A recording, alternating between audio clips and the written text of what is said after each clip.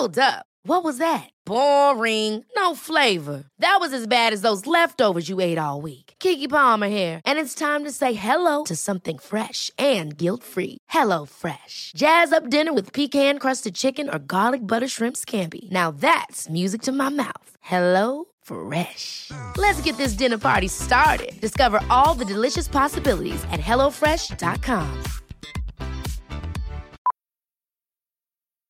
Millions of people have lost weight with personalized plans from Noom. Like Evan, who can't stand salads and still lost 50 pounds. Salads generally for most people are the easy button, right? For me, that wasn't an option.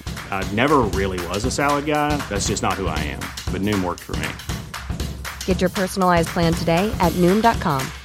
Real Noom user compensated to provide their story. In 4 weeks, the typical Noom user can expect to lose 1 to 2 pounds per week. Individual results may vary. It's that time of the year. Your vacation is coming up. You can already hear the beach waves, feel the warm breeze, relax, and think about work. You really, really want it all to work out while you're away. Monday.com gives you and the team that peace of mind. When all work is on one platform and everyone's in sync, things just flow. Wherever you are, tap the banner to go to Monday.com.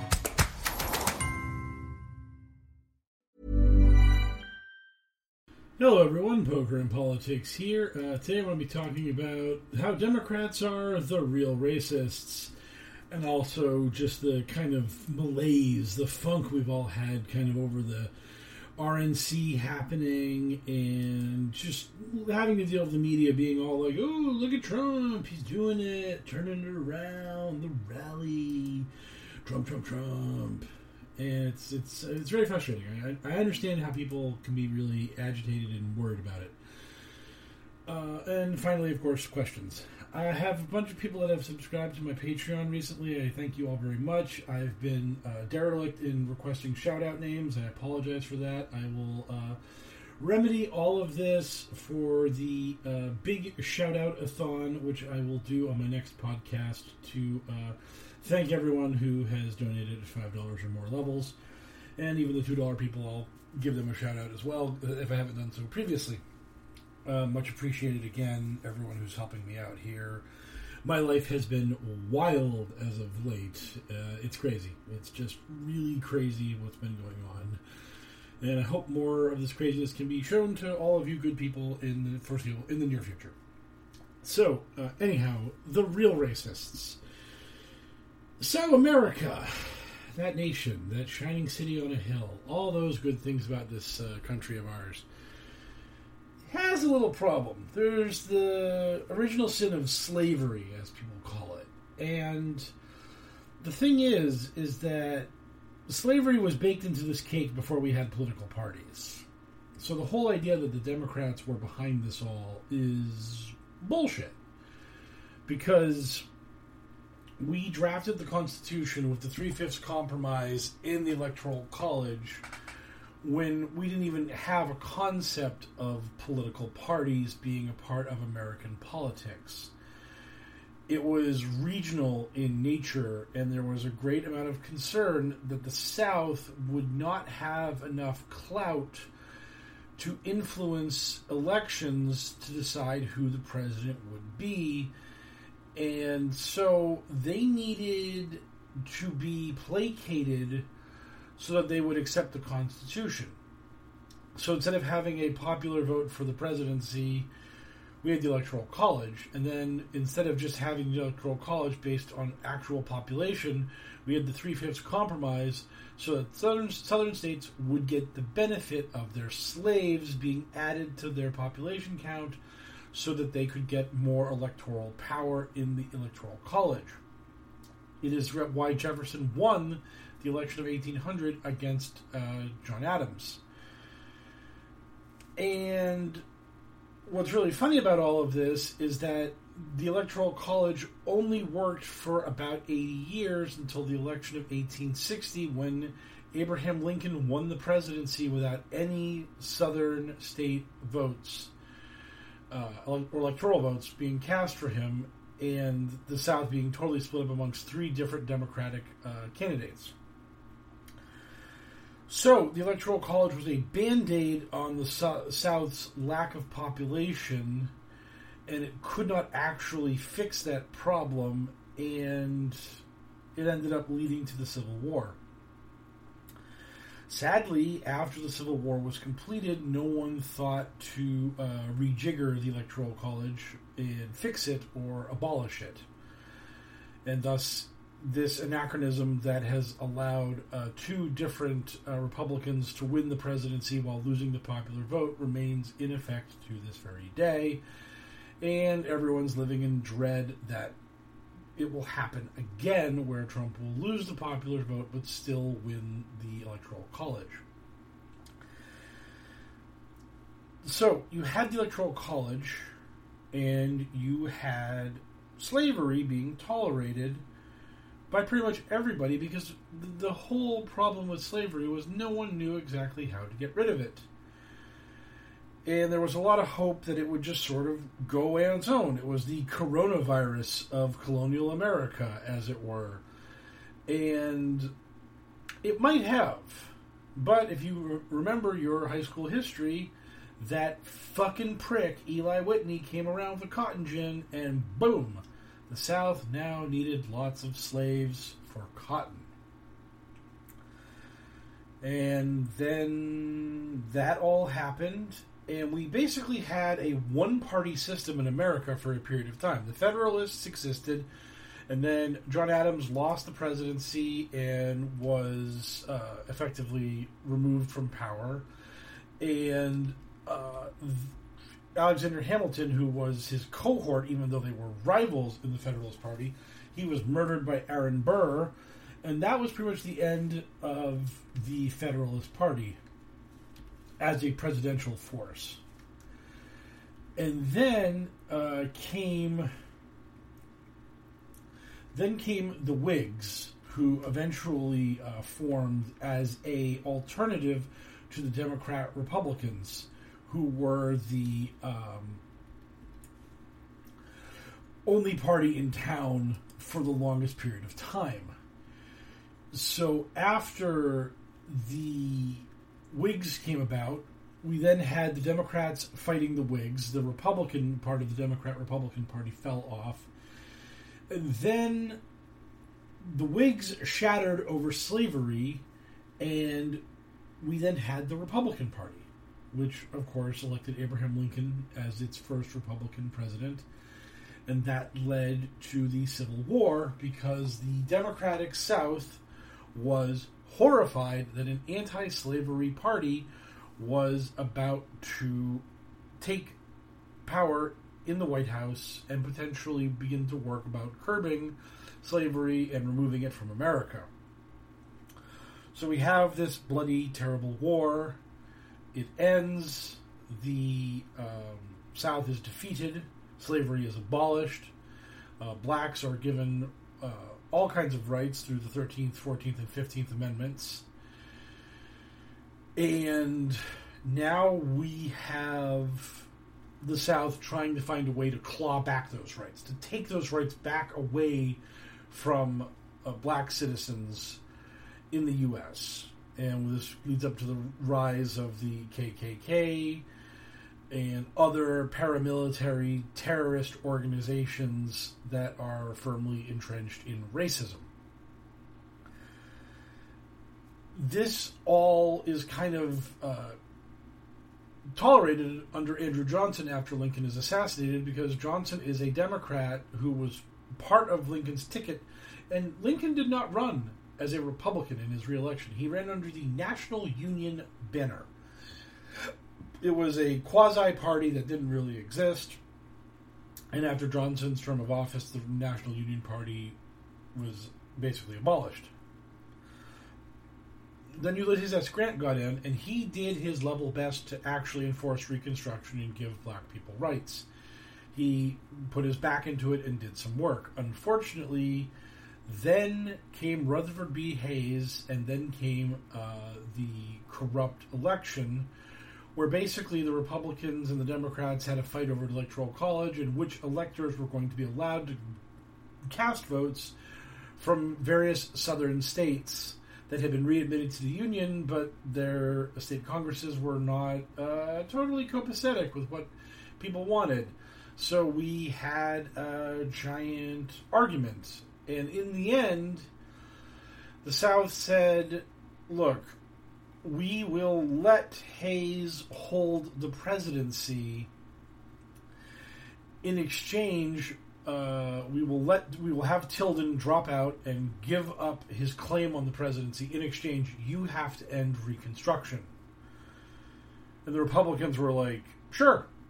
And thus, the Republican Party sold out blacks. And they allowed the Democratic South to begin the process of initiating Jim Crow and making black citizens second-class citizens. And we then had this basically be the way it was, with various and sundry degrees of racism and scumbaggery entering the White House. Woodrow Wilson was a notorious racist. And we get all the way through this to World War II, and after the war is over, Harry Truman desegregates the military by executive order. He felt he owed it to the black soldiers that had fought so nobly in the war that he was not going to allow the military to remain segregated anymore. And this was the first, real big civil rights move since the 1860s, since the freeing of the slaves. This was the first step that either party had really taken with any importance. And so now the issue of civil rights becomes more important. And then Eisenhower gets in, and again, the Republicans soft pedal civil rights. They don't really fight that hard for it. Then John F. Kennedy gets into office, and Kennedy is also not particularly aggressive on civil rights until the summer of 1963. And then with the civil rights movement heating up and all kinds of protests going on and Martin Luther King being in jail and all of this stuff happening, all of this pressure and political protests, and Kennedy is supposed to be a dynamic young liberal who cares about these things and is someone who had made claims that he was going to make civil rights a part of his administration and his agenda. And Nixon did the same thing against Kennedy in 1960. Both parties were kind of jockeying for position as being the party of civil rights. So finally, in June of 1963, Kennedy gives a speech about how he is going to propose and push for a bill to go through Congress to break Jim Crow, as it were, to allow forced public accommodations to not be segregated. If you go to a hotel and you want a room, you get a room. If you go to a restaurant and you want to eat, you get to eat. That public business accommodations you cannot discriminate based on race or any other category. You can't deny a Muslim the right to have a meal at your joint. So this was the first step. And it was Kennedy who did it. It was Kennedy who proposed the bill and sent it to Congress, where it got gummed up because institutional racism is something that racists use to maintain their racist power. And the Democrats had worked their ways, the Southern Democrats had worked to make sure that they were in charge of the committees that would allow for these bills to happen, so they could kill the bills in committee and prevent them from ever making it out to the full floor for a vote. And Kennedy can't get the bill through Congress, and then in November of 1963, he is assassinated. And Lyndon Johnson is now the president. And Lyndon Johnson declares in his first address to the nation and to the joint session of Congress that the passage of Kennedy's Civil Rights Bill would be the most eloquent memorial and tribute to the fallen president that we could have as a nation. And so Johnson picks up the torch of the civil rights movement that Kennedy had initiated. And this is something that QAnon really hates, because Kennedy's a good guy and Johnson is obviously a bad guy who practically blew Kennedy's head off himself. So the fact that Johnson took this signature piece of legislation that was Kennedy's and rammed it through Congress and got it passed and signed it into law, they can't square that circle. They can't explain that because it ruins their narrative. And it also hurts the whole idea that the Democrats are the real racists, because they couldn't have done this. And this leads to one of many beautiful talking points that these shitheads like to use, which is that more Republicans voted for the Civil Rights Act than Democrats, which is technically correct, which, as anyone who's followed Futurama would know, is the best kind of correct. But it is also incredibly misleading, because the... wow, that was awesome. Good job, me. Enjoy AJ Styles yelling, "I'll kick you in the mouth." But what happened was the South voted against this bill, and the North voted for it. And the South was Democrat at the time, but if you were a Republican in the South, you voted against this bill just as much as the Democrats, if not more. The Democrat South, only one senator voted in favor of it, Ralph Yarborough, and he was immediately attacked for betraying the great state of Texas and the South for his vote. And he was run against by George H.W. Bush, Pappy Bush, and Pappy Bush lost his race against Yarborough. But as a Republican, Bush was running on the you voted for civil rights, you hate Texas, you hate what we stand for in our rich traditions of vicious racism in the South.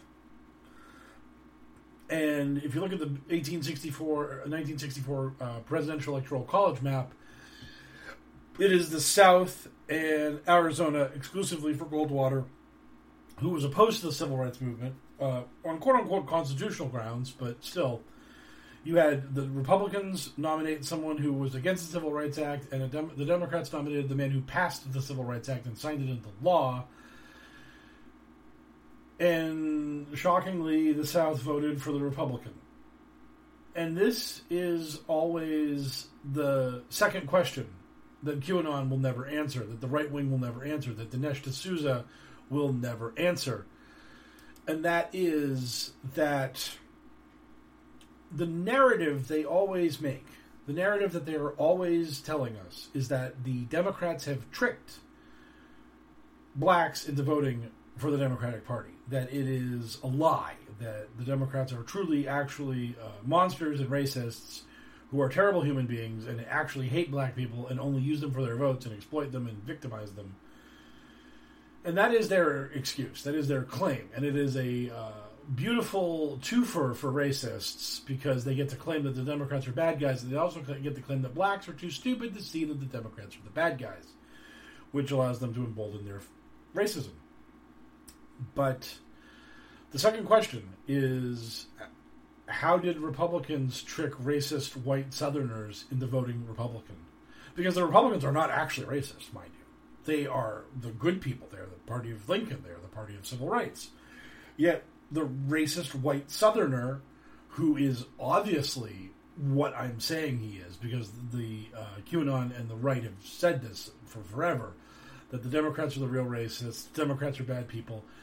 And who were the Democrats? Well, they were the Southern white man who was a racist, who was voting Democrat in order to hurt blacks. Period. But somehow, the Republican Party has accidentally tricked the racist white Southerner into voting for them.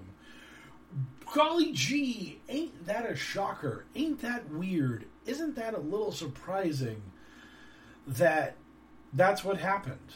That Southern white people who, according to QAnon, were racists up until the moment they started voting Republican, started voting Republican. Strange. Odd that. One might think that maybe blacks and racist whites are not being tricked, and they're actually voting in their own self-interest, and that the Democrats actually do care and try to push the rock forward on civil rights, and that Republicans are racist shitbags, and that's why racist shitbag Southern whites vote for them. And I'm not saying that only Southern white people are racist. That's not true. Racism is universal, but this is a concerted, concentrated area of America that had Jim Crow, that had slavery, that had even more institutionalized racism than the rest of America. The South was basically just hell on earth for black people, and it required an incredible amount of work in order to break Jim Crow and to get us even to where we are now, which is obviously not good enough. Another thing that I was just remembered off the top of my head was that Jackie Kennedy was interviewed about life and everything, and she lamented that her husband had been killed by a quote-unquote silly little communist, and that if he had to be assassinated, if her husband had to meet a violent end, she had wished that it had been as a result of civil rights, that her husband as a civil rights martyr would have been more meaningful and more impactful and would have given gravitas to his death more than just some psychopath moron communist being the one who pulled the trigger. And that is and was his legacy that Johnson got across the finish line and got that bill passed. And I've seen Joe M say things about how LBJ passed a sham bill through Congress that was so much weaker than what Kennedy wanted. The only thing you can really complain about in that bill was that it did not have voting rights in it, and that is a false thing to complain about because Johnson passed the Voting Rights Act in 1965 after he won re-election, and he had more stable footing under him to be able to campaign upon that and be like, hey, look, I just won my own election in a landslide. I've got political capital.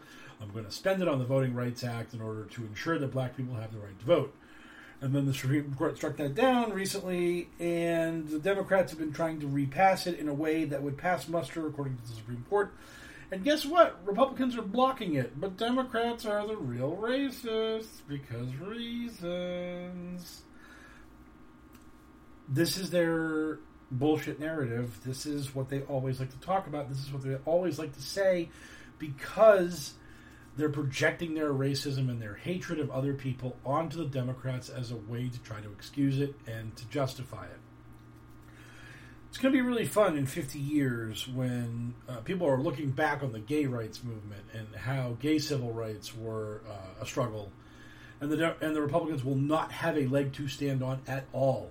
That Obama will be the one that desegregated the military based on sexual orientation. That Republicans were the ones trying to pass state constitutional amendments to outlaw gay marriage across the board. That Democrats were the ones that accepted and cheered the Supreme Court's ruling that gay marriage was a constitutional right. This is undeniable. And so the fact that Republicans are bigots and they have no they don't have a fig leaf. They don't even have a talking point where more Republicans voted for it than the Democrats or whatever. Civil rights have been polarized in America, and Democrats are for them and Republicans are against them. That's why we have anti-transgender bathroom bills. That's why we have all this bullshit going on. That's why all of these things are the way they are. And to say otherwise is to be willfully ignorant or to be or to just be trolling and just being a piece of shit. So that's the Democrats, quote-unquote, the real racists. The other thing I wanted to talk about was this election funk that we're all in. I see so many people who I think are smarter than all of this just tweeting out, oh man, Trump's going to steal it. Oh man, Trump's going to win this thing. Oh man, we're fucked. Oh man, we're doomed. Oh man, we're fucked. Oh man, we're doomed. Politics is a participation sport. You can get off the sidelines and chip in money. You can volunteer for text lists. You can quit your job and travel to Florida. You can do anything you want to do to fight to have Donald Trump lose. And he is losing. By any metric, by any reality, he is losing badly in this election. And I know we all have PTSD from 2016. I get that. I understand that. I acknowledge it. But there's no logical reason to think that he's winning, or that he will win, or that he has a master plan of any kind. He's flailing. He's desperate. He's trying to steal the election any way he can, and he doesn't know how to steal it, but he's trying to steal it because that's what he knows he has to do to win. Even on a budget, quality is non-negotiable. That's why Quince is the place to score high-end essentials at 50 to 80% less than similar brands. Get your hands on buttery soft cashmere sweaters from just $60, Italian leather jackets, and so much more. And the best part about Quince, they exclusively partner with factories committed to safe, ethical, and responsible manufacturing. Elevate your style without the elevated price tag with Quince. Go to quince.com/upgrade for free shipping and 365-day returns. Ever catch yourself eating the same flavorless dinner 3 days in a row? Dreaming of something better? Well, HelloFresh is your guilt-free dream come true, baby. It's me, Keke Palmer. Let's wake up those taste buds with hot, juicy pecan-crusted chicken or garlic butter shrimp scampi. Hello Fresh. Stop dreaming of all the delicious possibilities and dig in at HelloFresh.com. Let's get this dinner party started.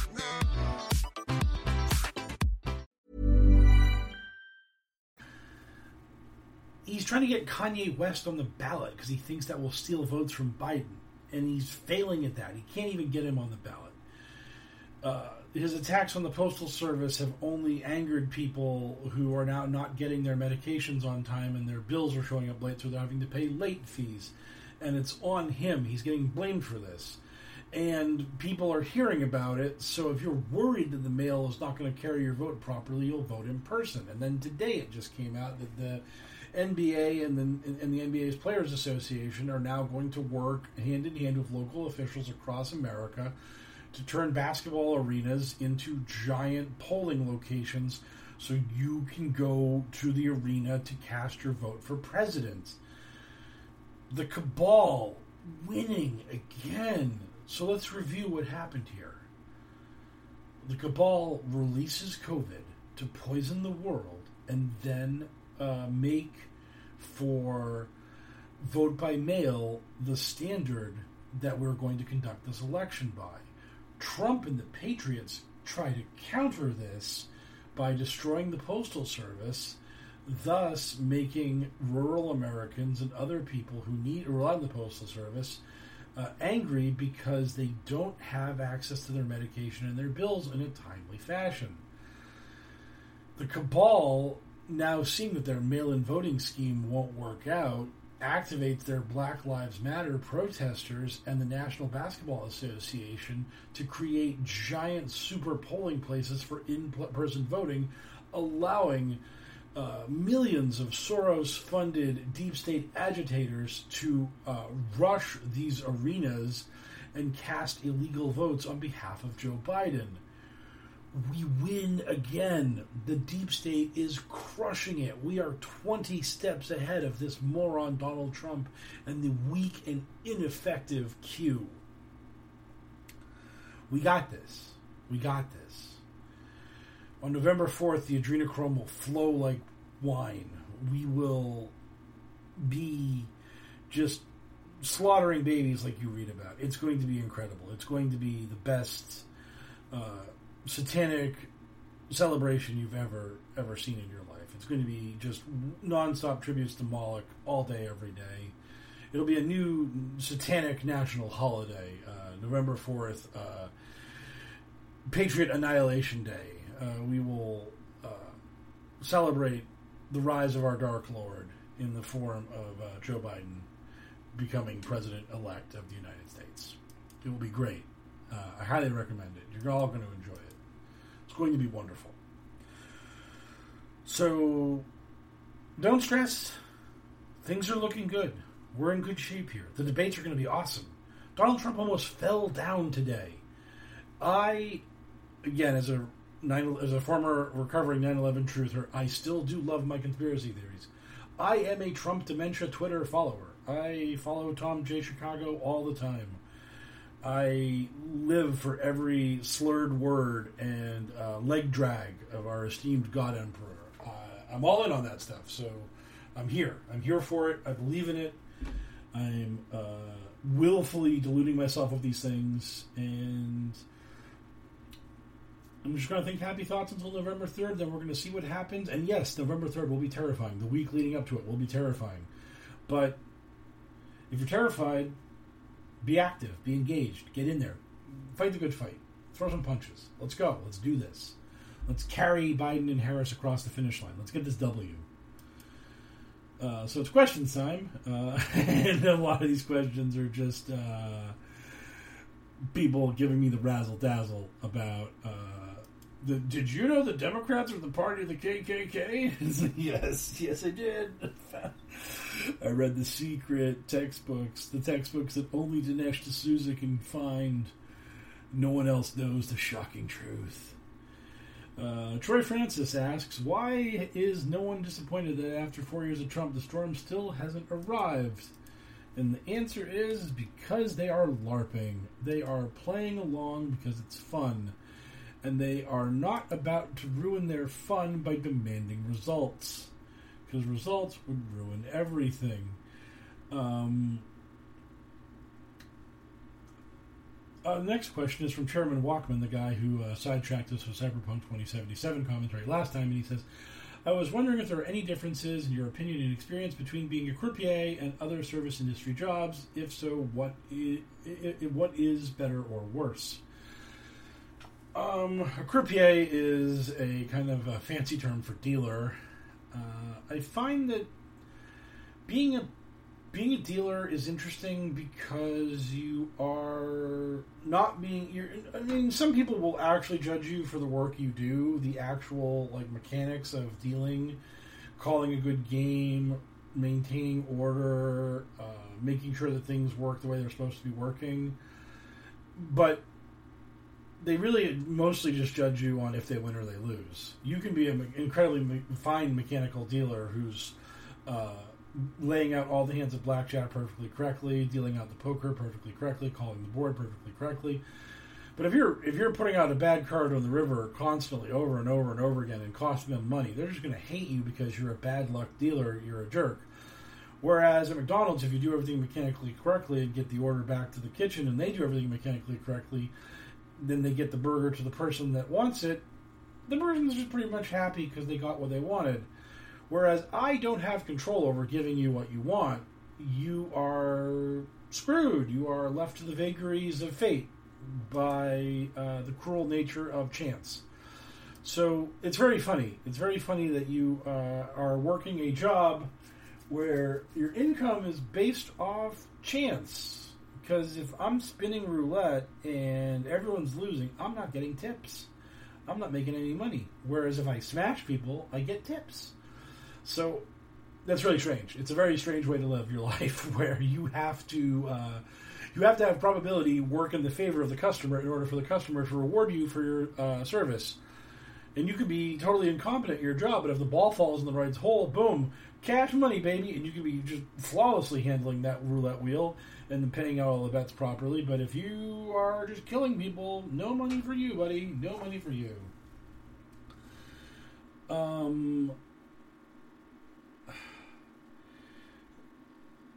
So Psy Guy says, how not be the depression? Fix the sad. Just trust in the polls, trust in the logic, trust in what's going on in our world. Live a good life, really, as it were. Just try to strengthen bonds. Try to have family. Try to have friends. Try to just decompress. Take walks. Just breathe a lot. Just fight the existential dread. It's always there, but it doesn't have to be consuming. And I know that I deal with it too, but it's just, it's just nicer to not be upset all the time. It's nice to just not be miserable all the time. It's really funny. As I've gotten older, I've gotten more optimistic and cheerful. And I've had friends go the exact opposite way. And I don't know why that is. Because I was an incredibly cynical person most of my life. So, I don't know. I feel better. I feel good. I feel less cynical. So, I don't know what I can do to actually help on this issue, but I can just say that for me, I'm contented at the moment, and I hope that things will get better. And I just look at the tolerance and understanding and acceptance of youth, and how the next generation of young people are going to be just so gung-ho for LGBTQ rights, for all people's rights. They're going to be more liberal, more tolerant, more diverse, less religious. Just all the future's bright, and progress is always made one funeral at a time. As we purge America of the old racist rich. I mean, there will always be racists. There will always be bigots. There will always be problems. But each generation is better than the previous. We improve. We get better. So, when I'm in my 60s, I will look upon America, and I would probably be happy if we're not a fascist dictatorship. And if we are a fascist dictatorship, well, that fascist dictatorship will probably fall sooner rather than later, because I just don't think Americans would tolerate it for very long. And I don't think that the world would tolerate America being in a state of disorder and chaos, because that would hurt capitalism, and that would make white Jesus sad. So, yeah. The Grand Inquisitor, A.I.S. Millard, asks, as we head into election season with Q candidates on the ballot and a public more aware of QAnon, what needs to be happening as a country? I think that it really would help if we just had more attack ads based on QAnon. I have DM'd the Lincoln Project, and I have DM'd Rick Wilson, who one time, a long time ago, actually did reply to one of my DMs. It was very quick. And he was just like, shoot, tell me your story. And I told him, I think Jim Watkins is Q. And he was like, wow, really, Jim Watkins? And I was like, yes. And that was the end of our conversation. But I think we need more mainstream press, more coverage, more everything, more spotlight on QAnon, more of these grifters being called into account for what they believe in, more of these candidates being called to account for what they believe in. Make them deal with it. Make them own this terrible thing. Push them on it. Push. Pressure. And hopefully it will lead to good results. Also, seeing as you've made the Poker Politics TikTok, what are your thoughts on the conspiracy Q scene there? I have not been engaging on TikTok that much. I did a couple of videos, and I've just been swamped by work. And then the whole Trump thing happened, and then I've just had my phone explode. I'm just dealing with so much. It's really crazy. It's like I don't have enough hours in the day to do all the things that I'm doing right now. I just try to cram it in. I just try to cram in my 40-hour work week, and then I try to cram in all the stuff that's going on with just people from all kinds of media just being like, hey, you're a guy that knows QAnon. Tell me what the fuck is going on here. And I'm like, pack a lunch. Let's do this. Because and it's just been insane. It's just been absolutely insane. So yeah, I wish I could engage more on TikTok, but I can barely do what I'm doing right now. I can't add any more plates to my list of things that I'm spinning right now. So TikTok sucks because it has a lot of QAnon in it, but them's the breaks. Narc asked me about the 1964 Fair Housing Act, and then he answered his own question, as it were, because I was confused by 68 being a Civil Rights Act, and then I looked it up on Wikipedia, and it was the Fair Housing Act or Civil Rights Act, and I was like, oh, okay, that makes sense. But yeah, it's the same thing. North and West vote for it, and South votes against it, and that's that. ASI Mallard also asked, off topic, favorite chess variant.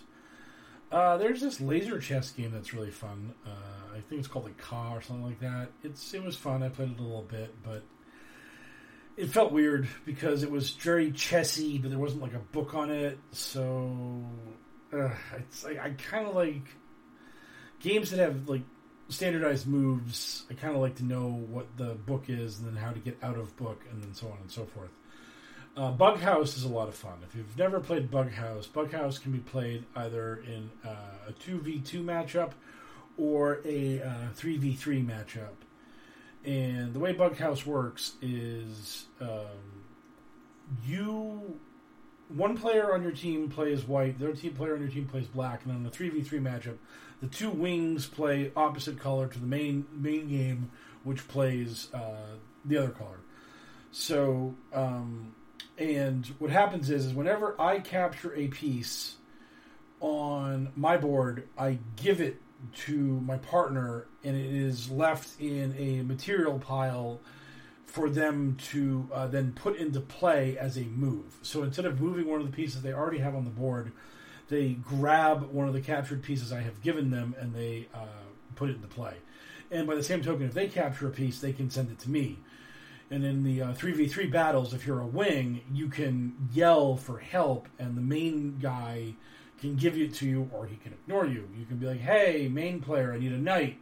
And then he can capture a knight from his opponent and then give you that knight.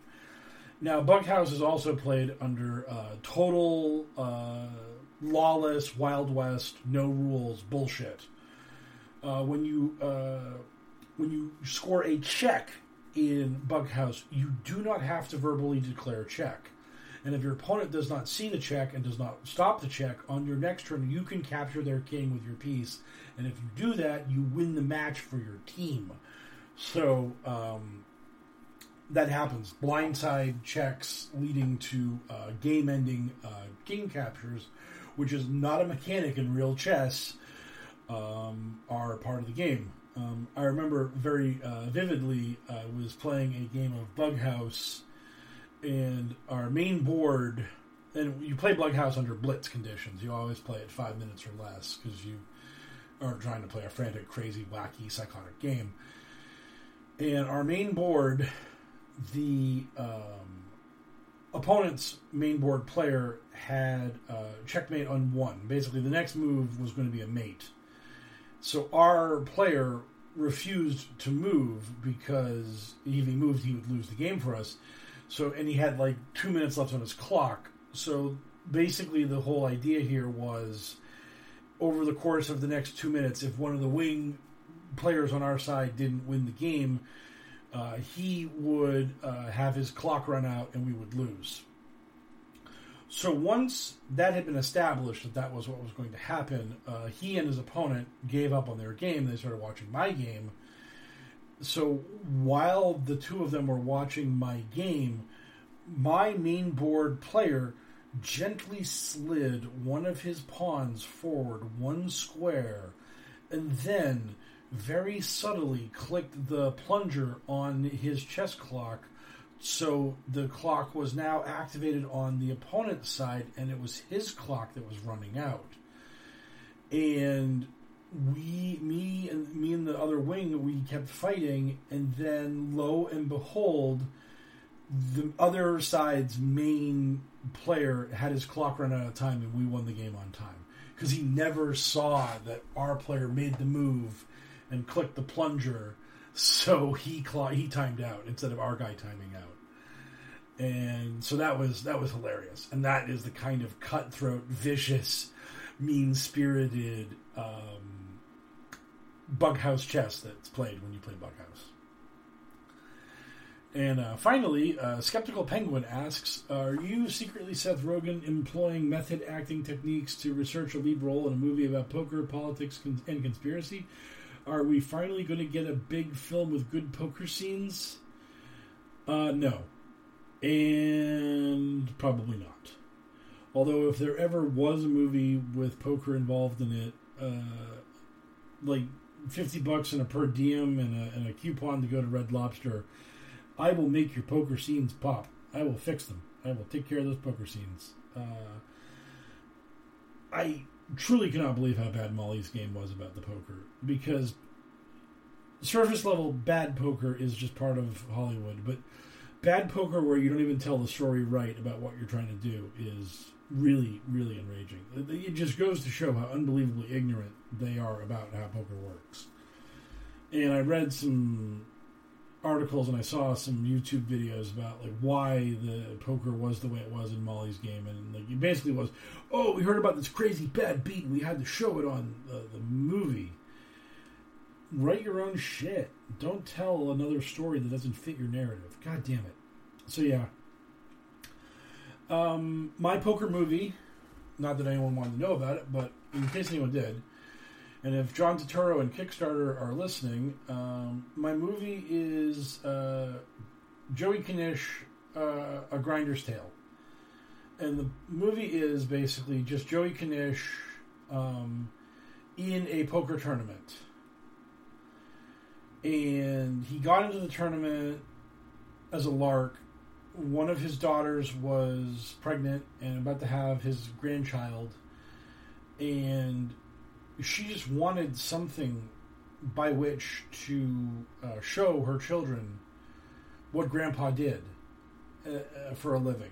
And that him like hanging out at underground clubs like KGB's and going to casinos and just grinding out the rent money, that wasn't going to really like show the grandchild Joey in the best possible light. So she's like, look, I want you to play a tournament. I want you to like go out there and do this. And maybe the daughter has made a success of herself. Maybe she's got a good career and a good job, and she buys Knish in. She buys Joey in, and because he was like, tournaments are bullshit. It's fucking way too high variance. I'm just throwing $10,000 into a fireplace.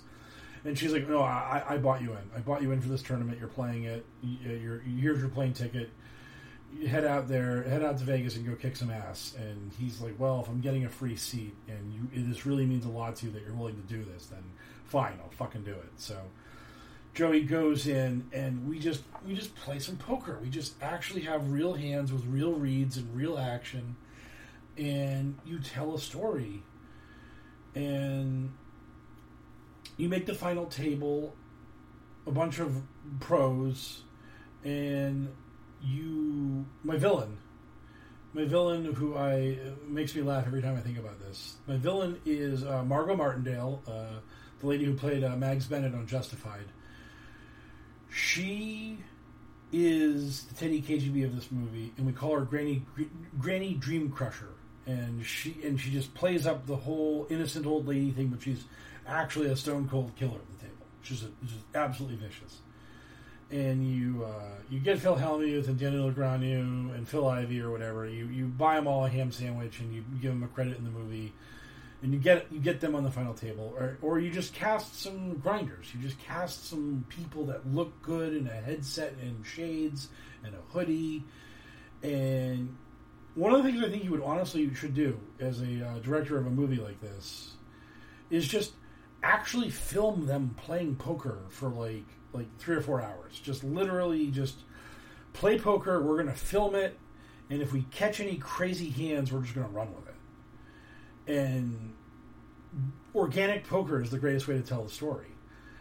And if you can't do that, then you can rig the shit out of it. But rig the shit out of it in a way that tells the story correctly.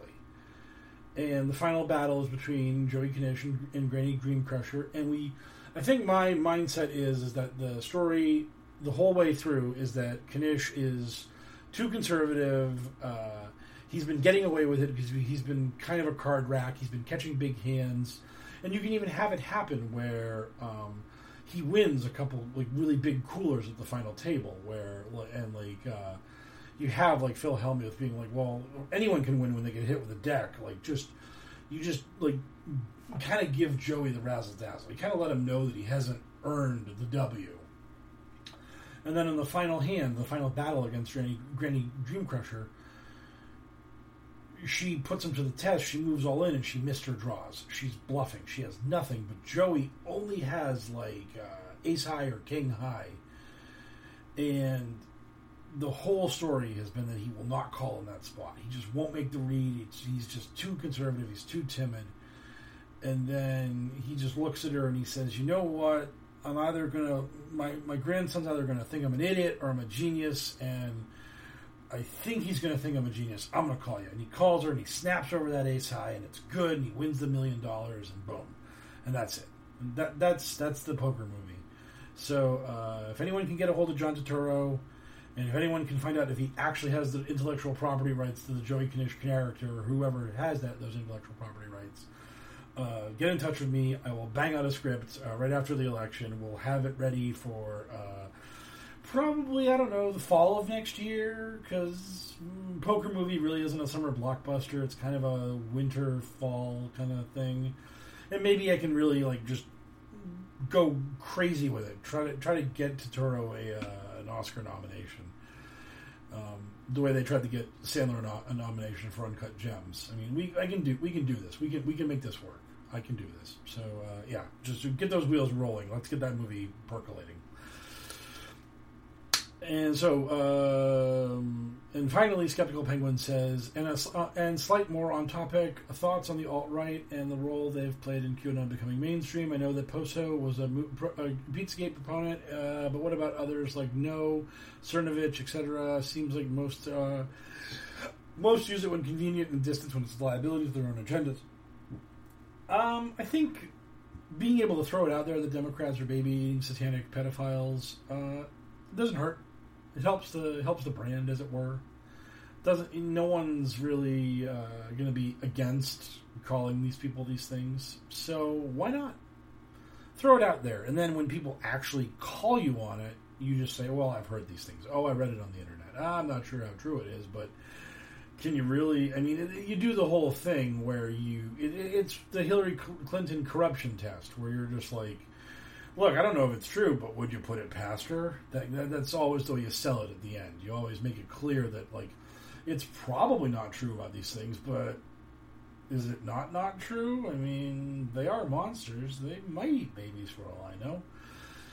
You want to kind of hit that sweet spot right between, like, outright stating it and just asking questions. You want to be a little more firm than JAQ, as it were, but not so firm that you're the one outright saying it.